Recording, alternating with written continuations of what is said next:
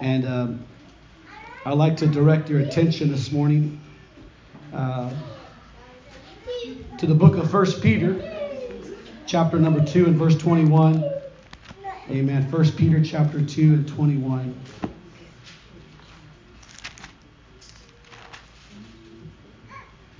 You get to reading and preparing for a service like today and finding out that there's not just one particular area that talks about the crucifixion and talks about the death, burial, and resurrection, but there's a host of scriptures. It's actually throughout, even if you will, the Old Testament, as it foretells of the coming Christ, and everything pointed to that day when he would die and be buried and be resurrected, and everything after. Amen. Let you know what happened and what that meant for us. But 1 Peter chapter 2 and verse 21 says, "For even hereunto were ye called, because Christ also suffered for us, leaving us an example that ye should follow his steps, who did no sin, neither was guile found in his mouth.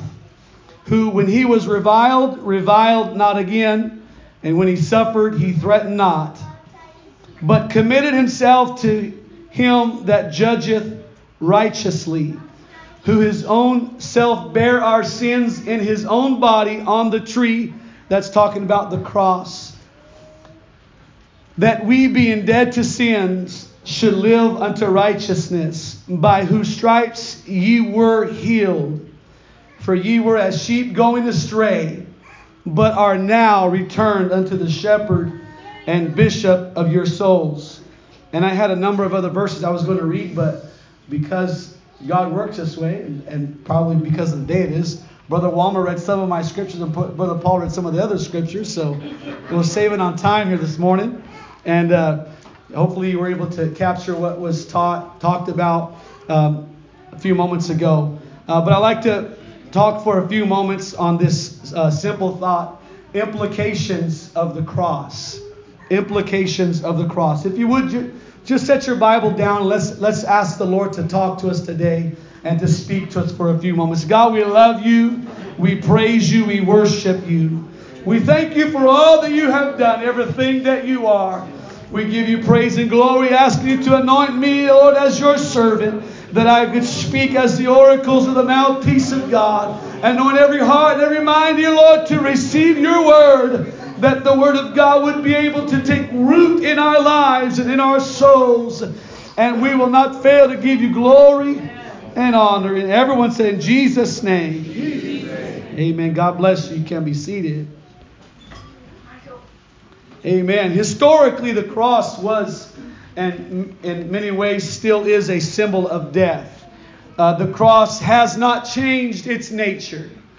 It still remains an instrument of death, but also termination.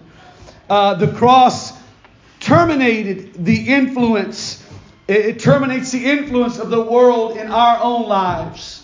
The term "the world" that we use here in church, maybe it is a little bit of jargon, if you will, that we use around the church talking about the world. And to somebody that's not familiar with scriptures, I want to clarify what that means when we talk about the world. The term "the world" denotes and describes the entire system of sensual impulses and concepts that drive people to produce and enjoy things that are only encapsulated in time. It embraces the greed of lost mankind. It is sensual and fleshly lust and pleasure, which gives birth to mammoth industries of entertainment, including sports, Hollywood, drug dens, houses of prostitution. The world is a system of power channels powered by pride and human ego. And on the cross, amen, for the sake of time, I'm going to assume that many of us have heard the story about the cross and what that represents, and the emblem of what it is. It is that place on which the Lord Jesus laid himself down upon the cross and was crucified to that cross, was nailed to that cross, and took upon him your sin and my sin, and he paid the ultimate price. And perhaps to Peter, you didn't have to go there, God, you don't have to do that. Amen. But the Lord must needs, amen, have given His life. The cross is a symbol of the divine confrontations of life. The cross is a symbol of divine confrontations in life. Just as that vertical beam that we know in the cross, just as that vertical beam that goes from the south to the north, amen. Each life is just as that vertical beam is crossed by a horizontal one that goes from east to west, if you will, on the horizontal plane, representing, amen, the intersection of that horizontal or the human race is where we are today. With that vertical one is where God exists, and it is an intersection, if you will, of the human and the divine. It is where God enrobes Himself in flesh and takes upon His back our sin. Yes. It is that vertical beam crossed with that horizontal one, and each life that is here today is lived either at that horizontal axis of fleshly lusts and desires. It is either lived on that horizontal plane, amen, or it is lived on that vertical axis, which is alignment to God's perfect will. Amen. It is in perfect alignment with God's will for our lives. That horizontal one is filled with the flesh and selfish wishes and selfish desires. Amen. But that vertical axis is direct connection from humanity to divinity. It is connection from the earthly to where we are today, to that heavenly, where God is today. Thus the cross ever symbolizes the act of decision making. And this is a part of our lives whether we realize it or not. The cross. We can either continue to exist only on a horizontal axis, or we can choose to get into that perfect vertical alignment with God, and we can allow His will to contradict our lives and to confront us, so that on our horizontal living we find ourselves looking up and say, what does God have in store for my life? What does He have in store for my life? Continuously, we are either crossing out our selfish interests or crossing out God's purpose for our lives. The cross is a confrontation in our lives, and you either are crossing out your own selfish desires and ambitions that you might do His will, or you are crossing out the will of God that you might do your own will. Amen. There are decisions that have to be made. There are decisions that have to be made. When Jesus faced the tension and the conflict of the cross, He showed His honesty for His personal preference. There's nothing like being honest in God's presence. There's nothing like someone that comes to an altar and just says, God, I'm just going to be honest with you. I'm struggling with this message that's preached. I'm struggling, God, with doing your will. I've got a flesh of mine that wants to do its own thing, but God, I'm going to surrender that to you. Amen. And there's nothing wrong with being honest with God. Yeah. Jesus in the garden said, Father, if it be possible, let this cup pass from me. Yeah. If it was possible, let it pass from me. If I didn't have to do this, God, if there's another way, let me know right now. But nevertheless, not my will, but your will be done. I'm not going to allow myself to get stuck on a horizontal axis where all I'm doing is my own thing. But I'm going to look up and say, God, your will over mine. I want the will of God over my own fleshly will. I want to allow the cross to confront the place in which I'm living today. Not my will, but His be done. The cross of Calvary was, for many in the Jewish faith, it was repulsive. We look at it today, and a lot of people they generalize the cross so much that it almost doesn't even have as much of a meaning anymore, because people wear it around their necks and they wear it. You see it everywhere, and you think, oh yeah, it's a cross, and not really fully getting a hold of what took place. And Brother Walmer so eloquently let us know some of the more details of what happened as Jesus was crucified. But the cross of Calvary was repulsive. And even it was deeply offensive to the Jewish people. This is because it contradicted the image that they had in their mind of how their coming conquering king was going to display himself.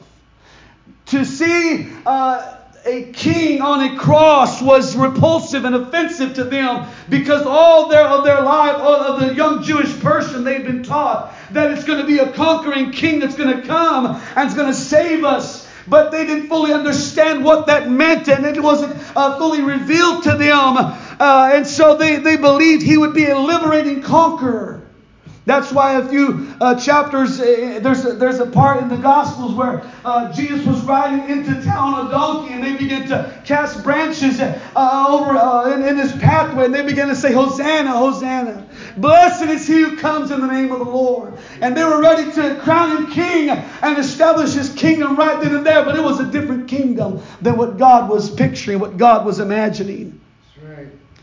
When John the Baptist no doubt began to preach in the wilderness, they could almost hear the marching feet of the king and his subjects coming down the road. But instead, in the center of the road leading to their dreams, amen, a cross, rugged and ugly and real, was planted in the middle of the road. And instead of the victorious Christ as they saw it, they were given a shamed, a beaten, and a crucified Christ.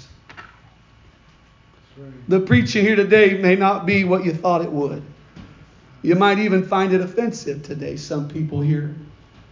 But the preaching of the cross has always been countercultural.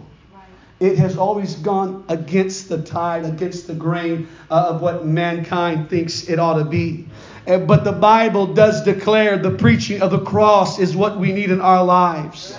And it is the only thing that can bring the true lasting change and healing and direction that we need in our lives. It is still the preaching of the cross, amen, that this world is so desperately in need of today.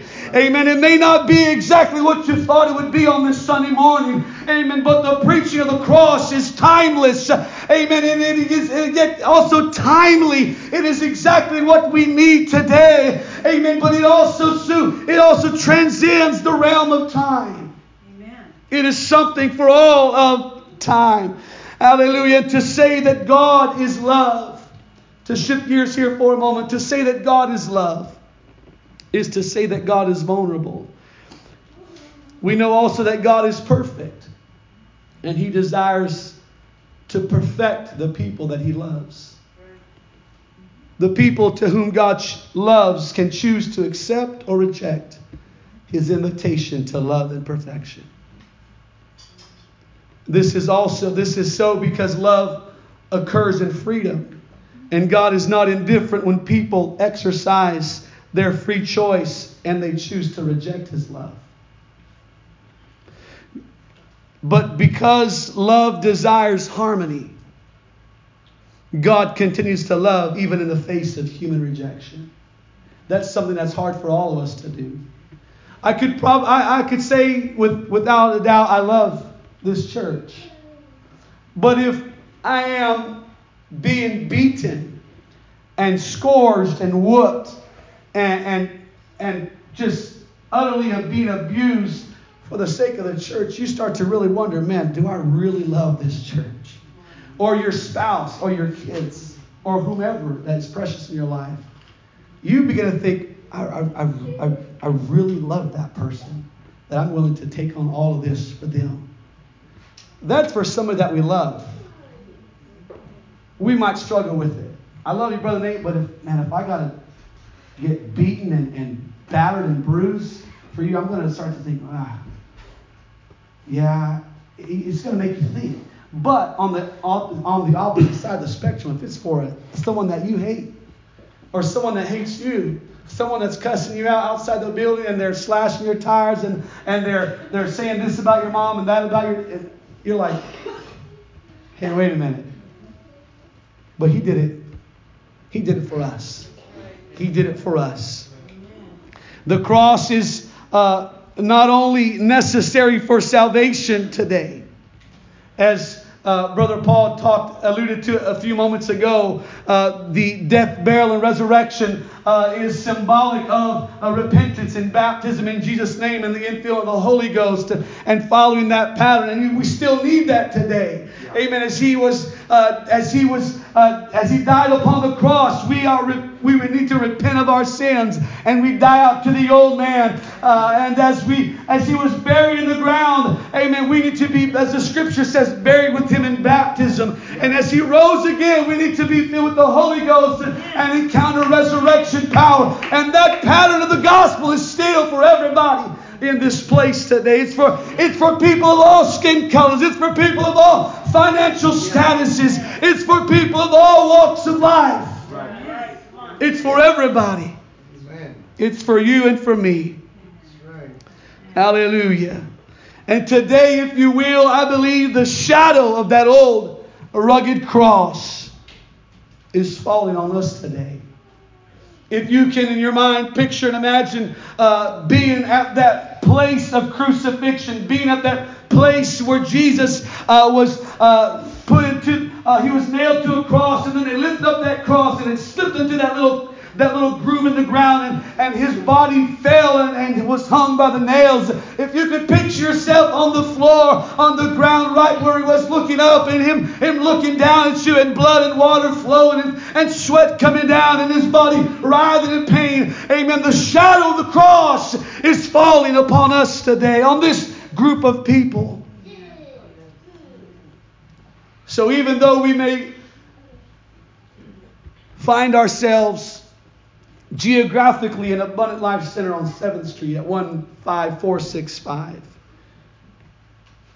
we are sitting at the foot of the cross, at the foot of Calvary. And that's where we are this morning. And at the foot of Calvary, the ground is level. Everybody comes on the same level. Neither I nor you or anybody else is elevated one above the other, but we're simply two sinners at Calvary. And we simply come to him and we just simply say, I need thee, Lord, I need thee. I need that blood applied to my life. I need that blood that was shed on Calvary. I need it applied to my life.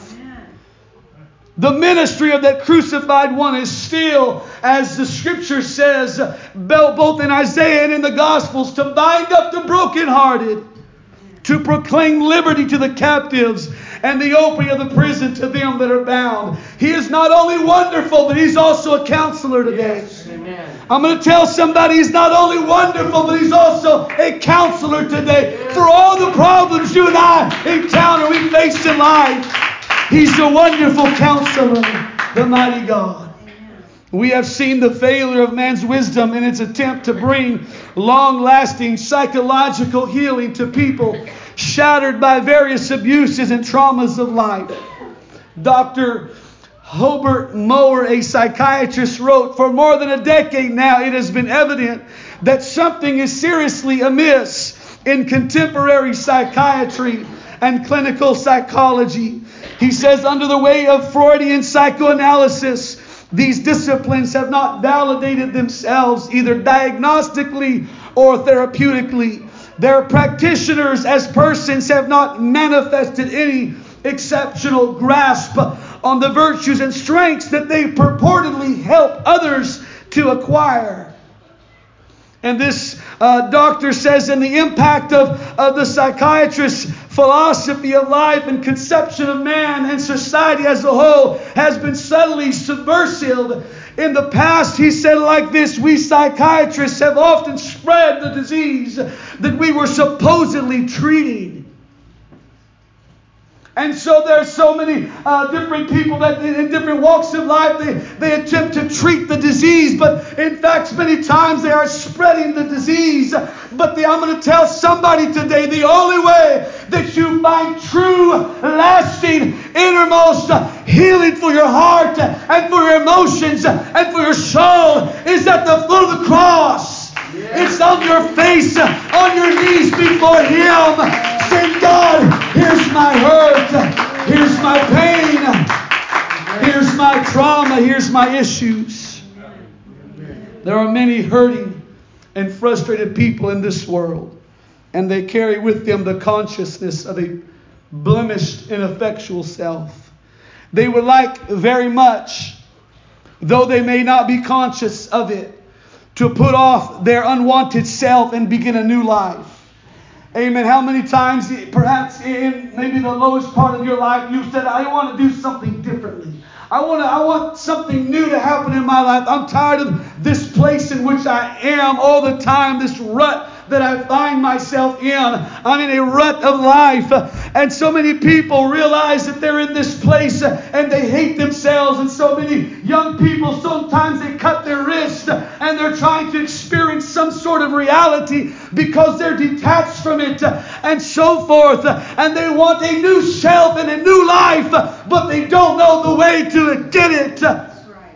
The self-help industry of America capitalizes on this psychological reality in our culture by claiming ways of improving your unwanted self to the point that you are acceptable. But the Bible offers and Jesus offers an entirely new identity. He said, amen, therefore if any man be in Christ, he is a new creature. All things are passed away. All things, behold, all things are become new. So if you're here today and you don't like the life you're living, if you're here today and you don't like the cards you've been dealt with, if you're here today and you're frustrated with the life that you're living and you want something different, you want something new, can I introduce you to a man that's hanging on a cross with outstretched arms saying, I love you, child, and I want to help somebody today. Hallelujah, hallelujah, hallelujah. Let's clap our hands one more time to Him and give Him praise.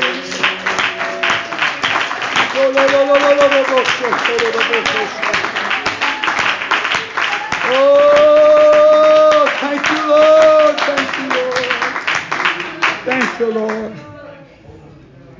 Hallelujah, hallelujah. I'm quickly coming to a close. The loss of self-respect.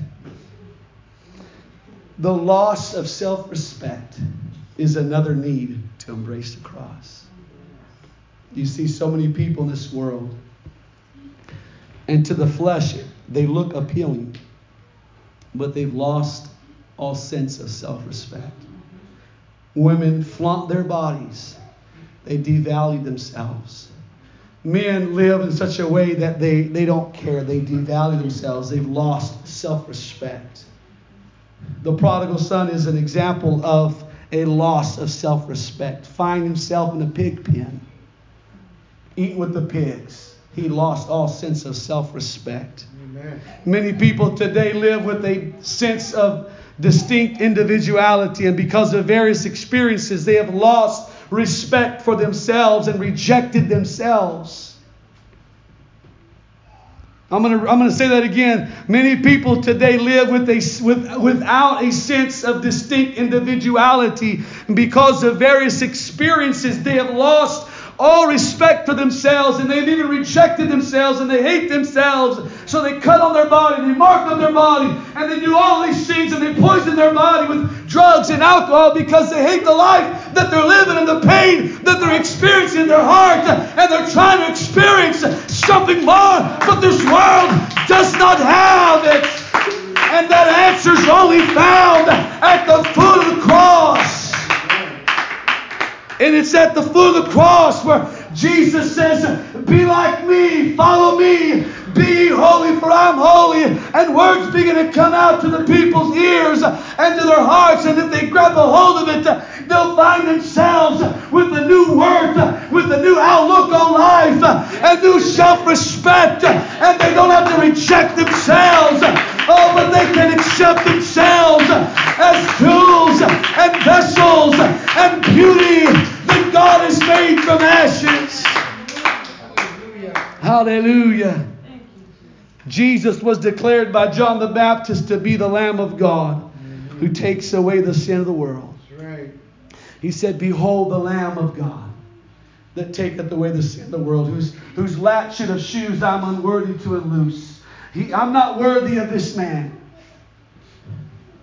The nature of sin is that it separates the creature or the created thing or one from its creator.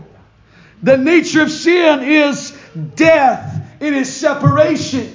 And if you find yourself today feeling distant or feeling separated from that plan that God has for you, then it must be that you deal with the sin issue in your life, and you take that sin and that heavy load of shame and regret and hurt and disappointment, and you lay it at the foot of the cross and say, God, I'm not going to carry this no more. I want relationship with you. I want connection with God. I don't want to be separated from my Creator. Hallelujah. The logic of the cross is death. Our spiritual death. Being canceled out by death. His death. The logic of the cross is strength arising from weakness. Because He died on the cross, we have new life, a new outlook on life. And we have the strength that we need to overcome. The logic of the cross is the wise being confounded by the foolishness of preaching, by the foolishness of the cross.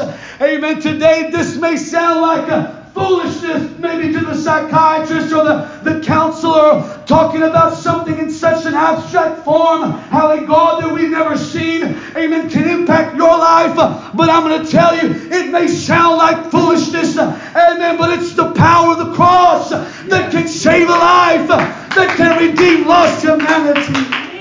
It's still the power of the cross. Hallelujah, hallelujah, hallelujah. Hallelujah.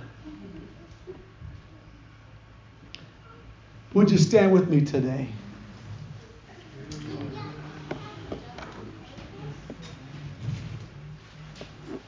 Jesus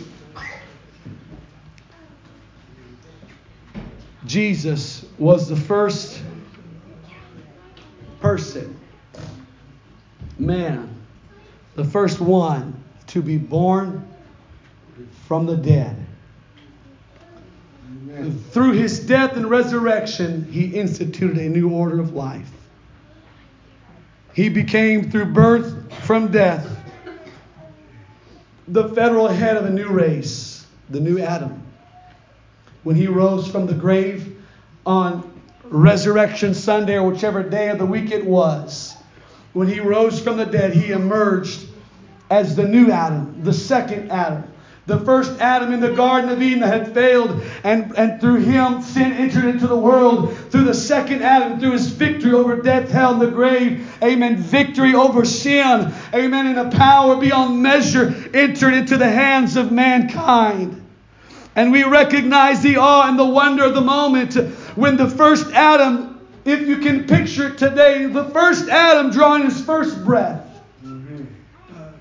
I don't know if you can imagine that in your mind, in that Garden of Eden. The first Adam taking his full deep breath and looking out over the Garden of Eden and seeing all of the things, amen, that was under his dominion, under his power. And that first Adam sitting there on the dirt took his deep breath and rose to his feet and looked around and said, it's the dawn of a new era. Man is in the picture now.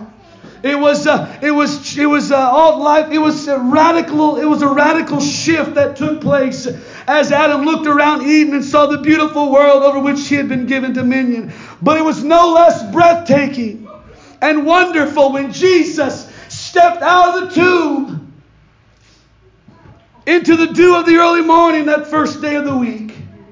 And He stepped out with all power and authority. And perhaps in his mind he saw the future. The things, Brother Miguel, you would struggle with in your walk with God. The things, Brother Nathan, you would deal with in your life.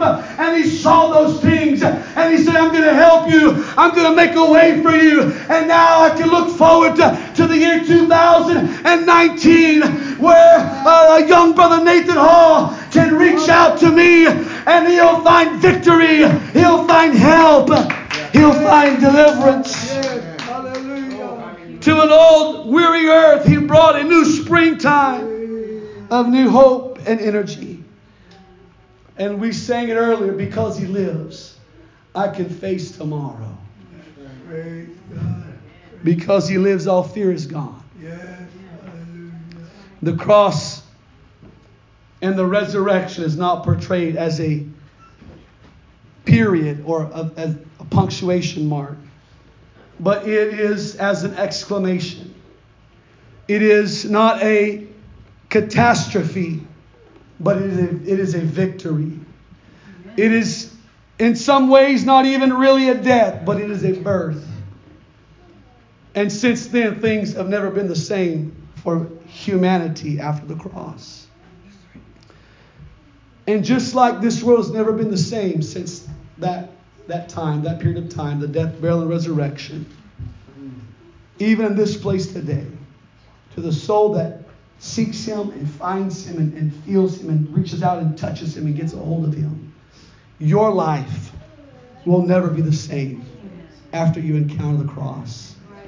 The cross is not a subject that is only to be preached in the early 1900s or even the early 2000s. It is a message for all of time, for all of people. I could take another hour preaching about the cross and telling you all the things, how it applies and its applications and its implications for our lives. But in the cross, there's healing. In the cross, there's victory. In the cross, there's self-denial. And it's God giving somebody in this place power to overcome sin. Power to overcome all of the forces of hell against your life. I'm going to tell you today, there are forces at work, even in a service like right now, that they would try to come against this service and throw it off course. There could be people looking at their cell phones, looking at all kinds of things and distractions coming into their life. Amen. And the devil comes against it, just like he fought Jesus going to the cross. Because if somebody makes their way to the foot of the cross, there is healing, there is redemption, there's deliverance that happens in this place. Hallelujah. I want us to lift our hands and close our eyes. I want us to talk with Him for a few moments right now. Lord, we love you today. Lord, I love you today, Jesus. Lord, I praise you, Lord. I magnify you. I'm asking you right now, Lord, to have your way in this place. I pray, Lord, for the touch of the Holy Ghost in this house today. Hallelujah, hallelujah, hallelujah, hallelujah. Hallelujah, hallelujah, hallelujah.